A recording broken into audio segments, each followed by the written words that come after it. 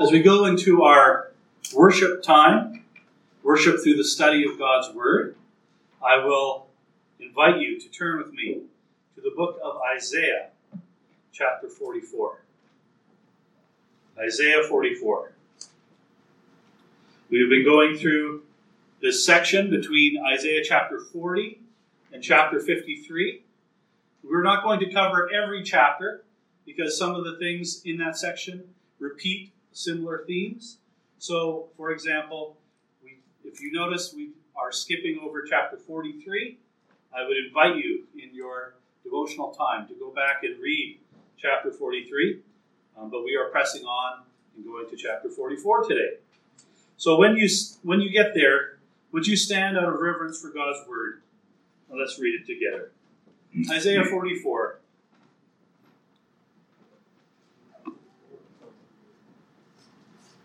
Starting in verse 1. But now hear, O Jacob, my servant, Israel whom I have chosen. Thus says the Lord who made you, who formed you from the womb and will help you. Fear not, O Jacob, my servant, Jeshurun, whom I have chosen. For I will pour water on the thirsty land and streams on the dry ground. I will pour my spirit upon your offspring and my blessing upon your descendants. They shall spring up among the grass like willows by flowing streams. This one will say, I am the Lord's. Another will call on the name of Jacob, and another will write on his hand, the Lord's, and name himself by the name of Israel. Thus says the Lord, the King of Israel and his Redeemer, the Lord of hosts. I am the first, and I am the last. Besides me there is no God. Who is like me? Let him proclaim it. Let him declare and set it before me. Since I appointed an ancient people, let them declare what is to come and what will happen. Fear not, nor be afraid. Have I not told you from of old, and declared it? And you are my witnesses. Is there a God besides me? There is no rock. I know not any. All who fashion idols are nothing. The things they delight in do not profit. Their witnesses neither see nor know, that they may be put to shame. Who fashions a god or casts an idol that is profitable for nothing? Behold, all his companions shall be put to shame, and all the craftsmen are only human. Let them all assemble. Let them stand forth. They shall be terrified. They shall be put to shame together. The ironsmith takes a cutting tool and works over it with the coals. He fashions it with hammers and works it with his strong arms. He becomes hungry, and his strength fails. He drinks no water and is faint. The carpenter stretches a line. He marks it out with a pencil. He shapes it with planes and marks it with a compass.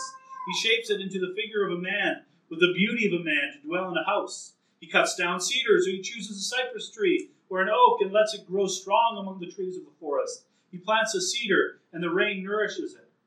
Then it becomes fuel for a man. He takes part of it and warms himself. He kindles a fire and bakes bread. Also he makes a god and worships it. He makes it an idol and falls down before it. Half of it he burns in the fire. Over the other half he eats meat. He roasts it and is satisfied. Also he warms himself and says, Aha, I'm warm, I've seen the fire. And the rest of it he makes into a god, his idol, and falls down to it and worships it. He prays to it and says, Deliver me, for you are my God.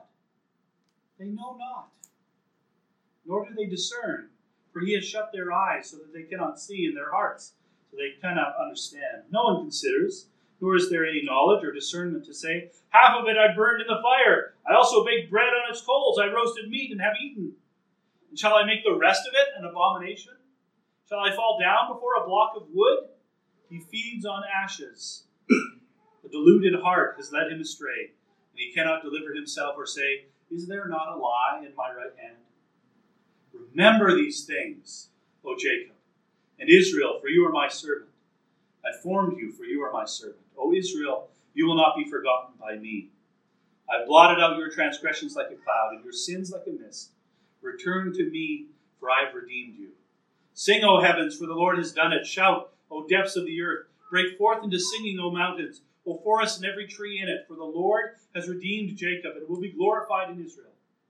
Thus says the Lord your Redeemer, who formed you from the womb.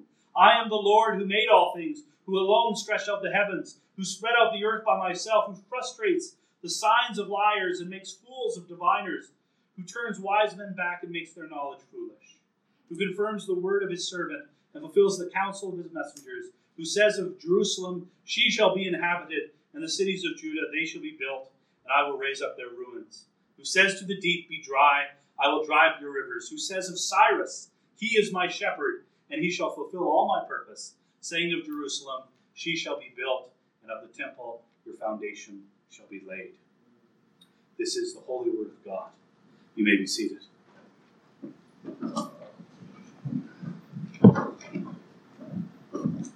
This morning I want to begin by asking a bit of a simple question. What are you devoted to? What are you devoted to? What in this life captures your devotion? What captivates you, drawing in your time, attention, and focus? What devotion fills you with joy? Is it God? Or maybe is it other things? The Lord Jesus himself, remember in Matthew chapter 6, he said, no one can serve two masters. For either he will hate the one and love the other, or he will be devoted to the one and despise the other. You cannot serve both God and money. Our passage, I think, today is about devotion. And God, throughout this passage, is asking, who are you going to be devoted to? Our passage has 3 sections, and so we have 3 points this morning. First of all, we should be devoted to God because we belong to him. Verses 1 to 5. Secondly, we should be devoted to God because there is no other God. Verses 6 to 20. And thirdly, we should be devoted to God because the only God to whom we belong has declared that our sins are gone. So why should we be devoted to God? Because we belong to him, because there is no other God, and because he has declared that our sins are gone. And so I invite you to look with me at the beginning of our chapter, Isaiah 44, verses 1 to 5, our first section. We see here that Jacob/Israel is addressed as God's servant once again. We have seen that before in this section that we're studying together. We've seen that several times now in this section between chapters 40 and 53, where God addresses Israel or Jacob as my servant. And once again, God says 2 times in verses 1 and 2, he calls Israel his chosen one. He has chosen Israel. He said that before too. God is emphasizing this point over and over again. We ask, why is he doing that? Well, it is to constantly reassure tiny little Israel, surrounded by their enemies, that they belong to God. And in verse 2, if you look with me there, God goes to lengths in order to emphasize this point, saying, you belong to me. What does he say here in verse 2? He says that he has personally made them. But even more than that, he says that he has personally formed them in the womb. What else do we see here in verse 2? God even calls Jacob by a special and tender name here. He calls them Jeshurun. Did you know that God calls Israel by this intimate name only 4 times in all of Scripture? Here, in this verse, plus 3 more times in the book of Deuteronomy. It means upright one, but is used as a term of endearment from God to his people. And so here he does it yet again. God addresses God assures Israel of his love for them with this tender and intimate name, Jeshurun. They don't have to fear if God has made them, if he has formed them in the womb, if he has promised to help them, and if he calls them intimately by the name that he's given them, and if he has chosen them. Now, how will God bless them? Well, we see this in verse 3. How will God bless Israel? Well, verse 3 tells us that God will pour water on the thirsty land and streams on the dry ground. This is a picture of God's material blessing, that he will restore them, he will nourish them. But the second half of the verse 3, goes further, that God will go beyond mere physical and material blessing to the greater spiritual blessing, that he will pour out his very Spirit, the Holy Spirit, upon Israel. And not just for one generation only, but spiritual blessing for continuing generations. And then in verse 5, we see the description of what a spiritually healthy people looks like. Verse 5 says, this one will say, I am the Lord's. Another one will call upon the name of Jacob, and another will write on his hand, the Lord's, and name himself by the name of Israel. When the Holy Spirit of the living God has been poured out upon a people, they are eager to be identified as his. They want nothing more than to be known as belonging to him. This is an attitude not of fear, but of confidence in the Lord. We even see here that rather than the master branding the slave so that everybody would know that the slave belongs to him, here we see the picture of the servant joyfully writing on his own hand that he belongs to this master. He knows who protects him, who helps him, who upholds and watches over him. He knows the one who has chosen him. And when we see Israel here in this passage, we should see the larger category of the people of God throughout time. In Christ, we are the people of God. We have been given the Holy Spirit. Therefore, we are the ones who can say with joy, I belong to the Lord. God has chosen us. He has made us. He formed us in the womb. We are his. We belong to him. Does that fill you with joy this morning? Does that spark excitement in your soul to know that you are his, that you can write on your hand, I am the Lord's? We belong to God. We are his people, and he is our God. He will not forsake what belongs to him. He will not forget about what is his. He will not abandon what he has chosen. When we understand that we belong to God, then what a sense of assurance follows. For then nothing can separate us from him if we belong to him. And if we belong to God as his possession, then we should be devoted to him. It follows that if we belong to God, what should be our response? The response should be devotion to him. Our second point this morning is that there is no other God besides the Lord. Therefore, we should be devoted to him. There is no other God, God says here. Here, Yahweh declares himself to be the only God there is. And then he launches into a diatribe against idols. And he's already done this a few times in the previous chapters that we have looked at. But this is the longest sustained discourse against the absolute folly and stupidity of idolatry and the worship of false gods. And the first question that should strike us here is, what is the connection between the first section that we just looked at, verses 1 to 5, and now this lengthy section, verses 6 to 20? What's the connection there?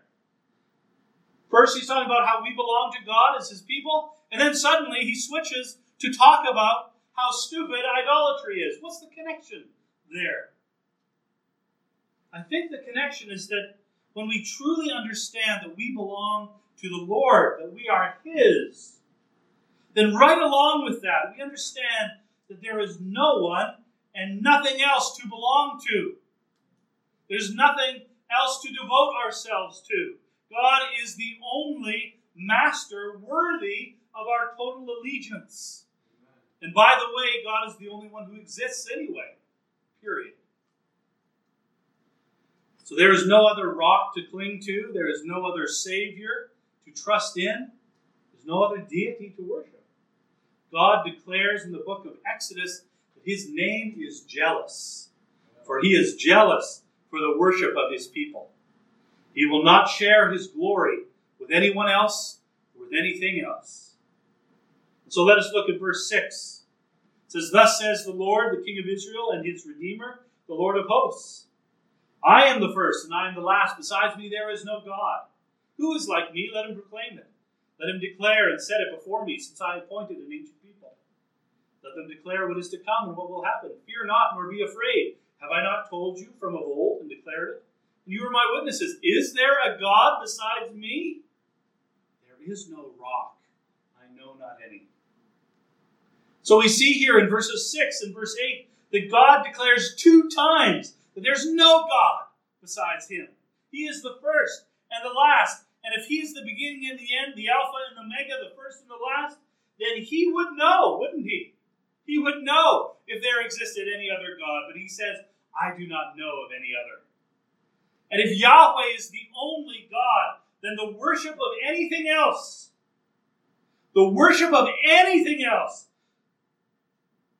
means that you are worshiping part of the creation rather than the Creator who made all things. If Yahweh is the only God, then the worship of anything else is pure and utter folly. That's what we see in verses 9 and following. God continues, he says, "All who fashion idols are nothing. The things they delight in do not profit. Their witnesses neither see nor know, that they may be put to shame. Who fashions a god or casts an idol that is profitable for nothing? Behold, all his companions shall be put to shame. And the craftsmen are only human. Let them assemble. Let them stand forth. They shall be terrified. They shall be put to shame together." So here God declares that idols are nothing. They profit nothing. That is, they're not helpful for accomplishing anything. And then he challenges all the makers and craftsmen of idols to assemble together, for he will put them to utter shame. How is he going to do that? He's going to describe the process of how an idol is made, and how silly it all is when you step back and really think about it. So verse 12, he describes the process. The ironsmith takes a cutting tool and works it over with coals. He fashions it with hammers and works it with his strong arm. He becomes hungry and his strength fails. He drinks no water and is faint. The carpenter stretches the line. He marks it out with a pencil. He shapes it with planes and marks it with a compass. He shapes it into the figure of a man, with the beauty of a man, to dwell in a house. He cuts down cedars, or he chooses a cypress tree or an oak and lets it grow strong among the trees of the forest. He plants a cedar and the rains nourish it. So the first thing that God points out is that an idol really comes from a metal worker or from a woodworker. And as strong as an ironsmith may be, he still knows what hunger is. And if he doesn't eat, he will grow faint and dizzy. And yet God is saying, and this one is someone who fashions an idol? And a carpenter may make a beautiful figurine out of wood, but he has selected the wood from the trees of the forest, whether cedar or cypress or oak, and these are trees that grow because of the rainfall that nourishes them. And really, who gives the rain that falls anyway? Is it not the one true and living God? So God is holding these things up to mockery. And he continues in verse 15. Then it becomes fuel for a man. He takes part of it and warms himself. He kindles a fire and bakes bread. Also, he makes a god and worships it. He makes an idol and falls down before it. Half of it he burns in the fire. Over the half he eats meat. He roasts it and is satisfied. Also, he warms himself and says, "Aha, I'm warm. I've seen the fire." And the rest of it he makes into a god, his idol. And he falls down to it and worships it. He prays to it and says, "Deliver me, for you are my God." They know not, nor do they discern, for he has shut their eyes so that they cannot see, their hearts so that they cannot understand. No one considers, nor is there knowledge or discernment to say, "Half of it I burned in the fire. I also baked bread on its coals. I roasted meat and I've eaten. And shall I make the rest of it an abomination? Shall I fall down before a block of wood?" He feeds on ashes. A deluded heart has led him astray. And he cannot deliver himself or say, "Is there not a lie in my right hand?" So here in this section, God emphasizes the foolishness of idolatry. For the same piece of wood that was used for fuel to fuel a fire is also fashioned into an idol that is worshipped. And if you think about it for just a moment, that's crazy. How could anyone expect a block of wood to save them? Especially a block of wood that has also been used as kindling to light and fuel a fire. That makes no sense. And we can sit back and shake our heads at the silliness of this. Those poor, stupid ancient people who worshipped statues made of metal and wood. What were they thinking? But we have to remember that idolatry still exists today. Here in Mississauga, now in 2019. And it may take a much more sophisticated form, but it's still idolatry, and it's still utter foolishness. Idolatry occurs whenever a created thing is valued over and above the Creator. Remember how the Apostle Paul describes idolatry in Romans chapter 1? He's describing the sinfulness of humankind. He says in verse 21, "For although they knew God, they did not honor him as God, nor gave thanks to him. But they became futile in their thinking, and their foolish hearts were darkened.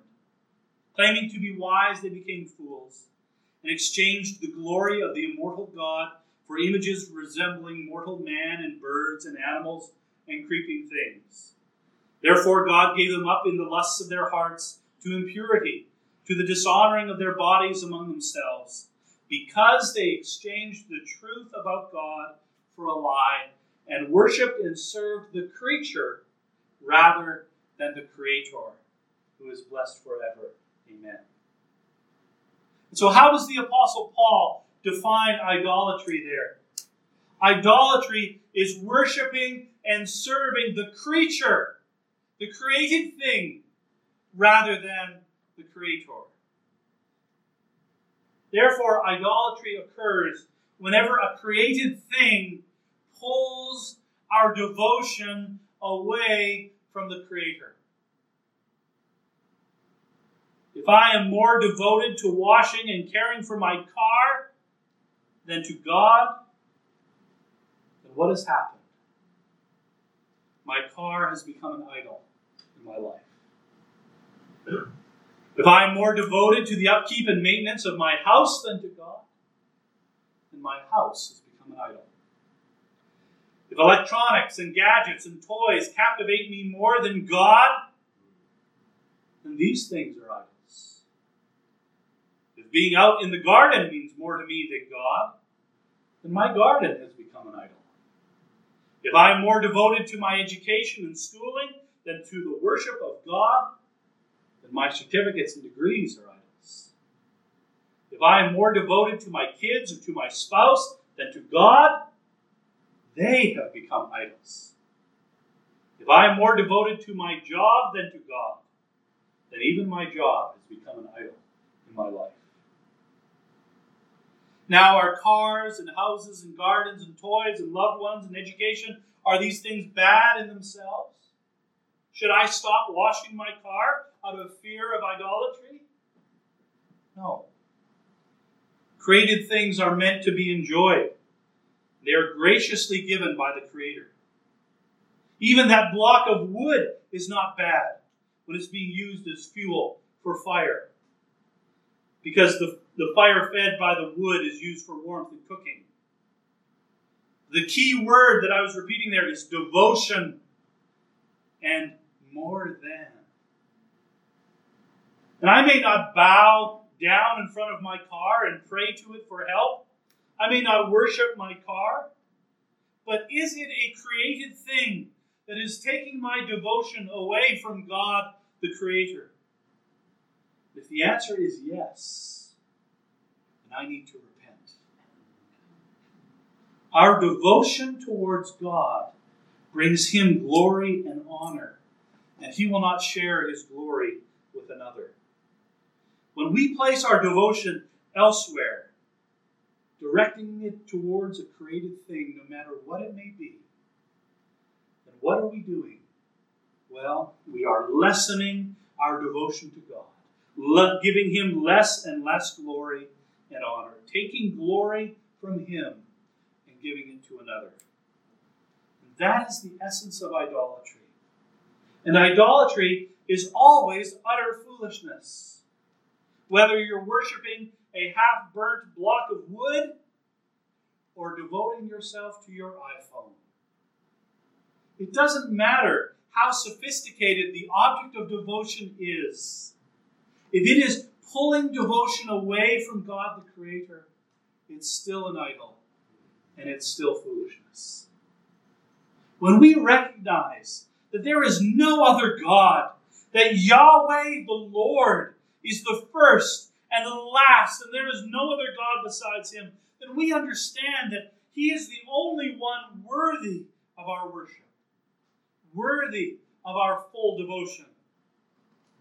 And so let us remove from before our eyes all the created things that might pull our devotion away from the Creator, so that we can say with the psalmist in Psalm 73, "Whom have I in heaven but you? And earth has nothing I desire besides you. My flesh and my heart may fail, but God is the strength of my heart and my portion forever."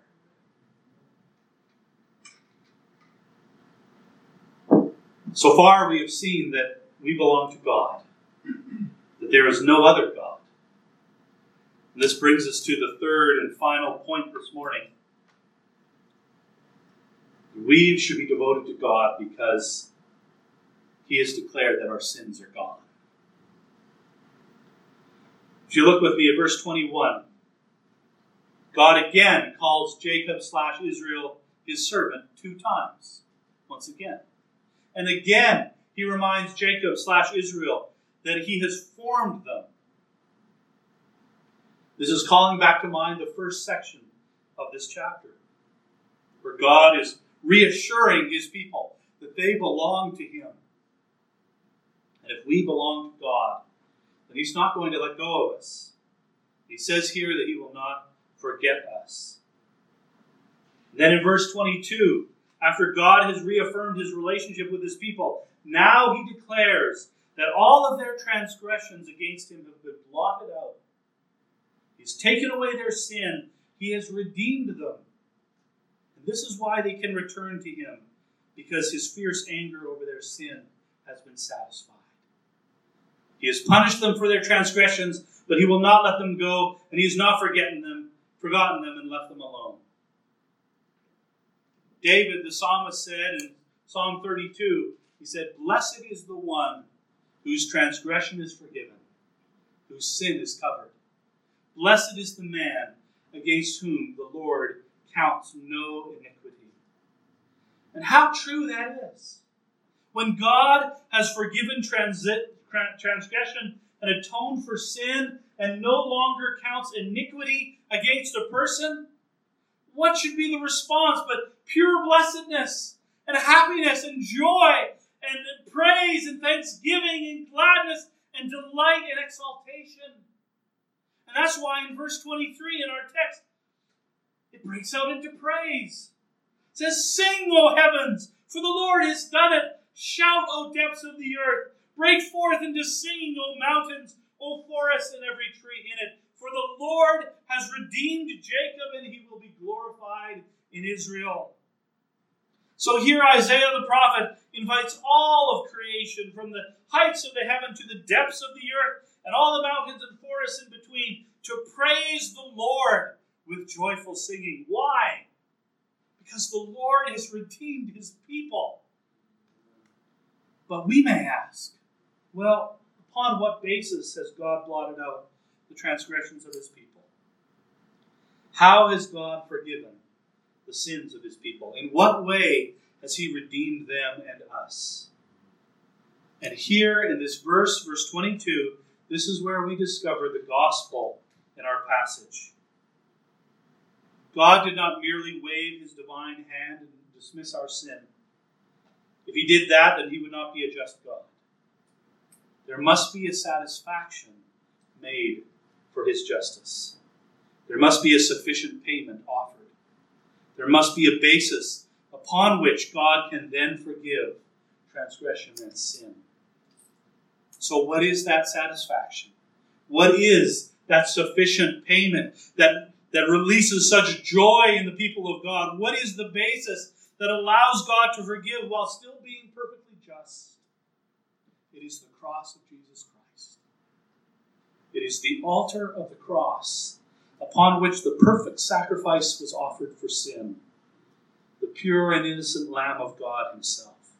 That is the basis of forgiveness for the people of that time, and it's the same basis of forgiveness for us today. There is no forgiveness of sin outside of Jesus Christ. And so when God is saying here in Isaiah 44, verse 22, that he has blotted out the sins and transgressions of his people, he is anticipating the perfect satisfaction that Jesus Christ will accomplish upon the cross of Calvary. If you are a believer in Jesus Christ this morning, you can know that the Lord has redeemed you. And he is glorified in your life. And that ought to fill us with the same kind of joy that is talked about in verse 23.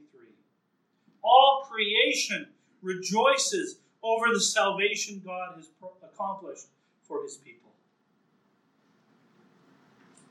Verse 24 to the end says, "Thus says the Lord your Redeemer, who formed you from the womb. I am the Lord, who made all things, who alone stretched out the heavens, who spread out the earth by myself, who frustrates the signs of liars and makes fools of diviners, who turns wise men back and makes their knowledge foolish, who confirms the word of his servant and fulfills the counsel of his messengers, who says of Jerusalem, she shall be inhabited, and of the cities of Judah, they shall be built, and I will raise up their ruins, who says to the deep, be dry, and I will dry up your rivers, who says of Cyrus, he is my shepherd, and he shall fulfill all my purpose, saying of Jerusalem, she shall be built, and of the temple, your foundation shall be laid."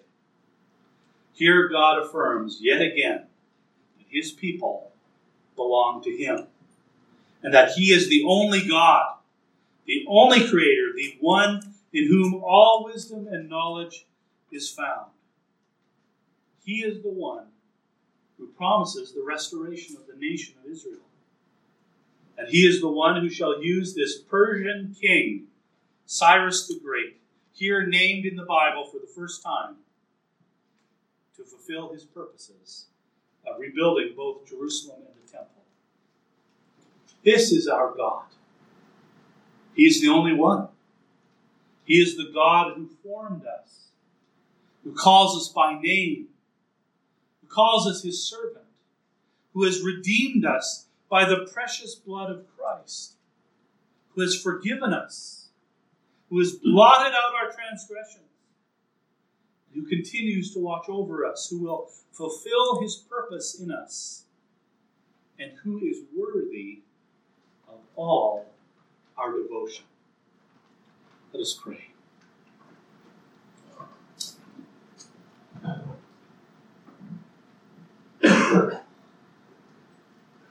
Father God, we ask that you would fill our hearts with the joy, the kind of joy that is mentioned in this passage, that includes heaven and earth and everything in it. That kind of joy that comes out of the realization that we are a redeemed people. We are a saved people. We are a people whose sins and transgressions have been blotted out. We are a chosen people, a loved people. And Father, out of that realization that we belong to this amazing God, who is the only one, there is no other. For you alone are the first and the last. As we realize these things, Father, help us to understand with deeper wisdom the folly of idolatry. The folly of being devoted to a created thing over and above the Creator who created us and formed us in the womb. Father, impress upon us not only how foolish it is, but how heinous it is and ungrateful it is to be devoted to created things in this life rather or more than you. And so, Father, as we examine our own hearts, and if we discover that, yes, there are things in our lives where we give greater devotion to those things rather than to you, that these things are pulling us away from you, then, Father, let us shun it as we should, shun it as an idol in our lives. Let us repent of any idolatry that we may discover, so that truly you are the one who receives our full devotion. That we give you thanks, yes, for all of these creative things that you have given us graciously to enjoy. But Father, when that enjoyment becomes a form of worship, then we have taken things too far. And we have forgotten our Maker, the one who has redeemed us and saved us, the one who calls us by name. And so, Father, I pray that this passage of Scripture, Isaiah 44, would stick with us this week, that it would echo in our minds, that as we laugh at the folly of taking half a block of wood, burning it in the fire, and using the other half to bow down to and worship, as we laugh at that, Father, let us tremble at the possible idols in our own lives.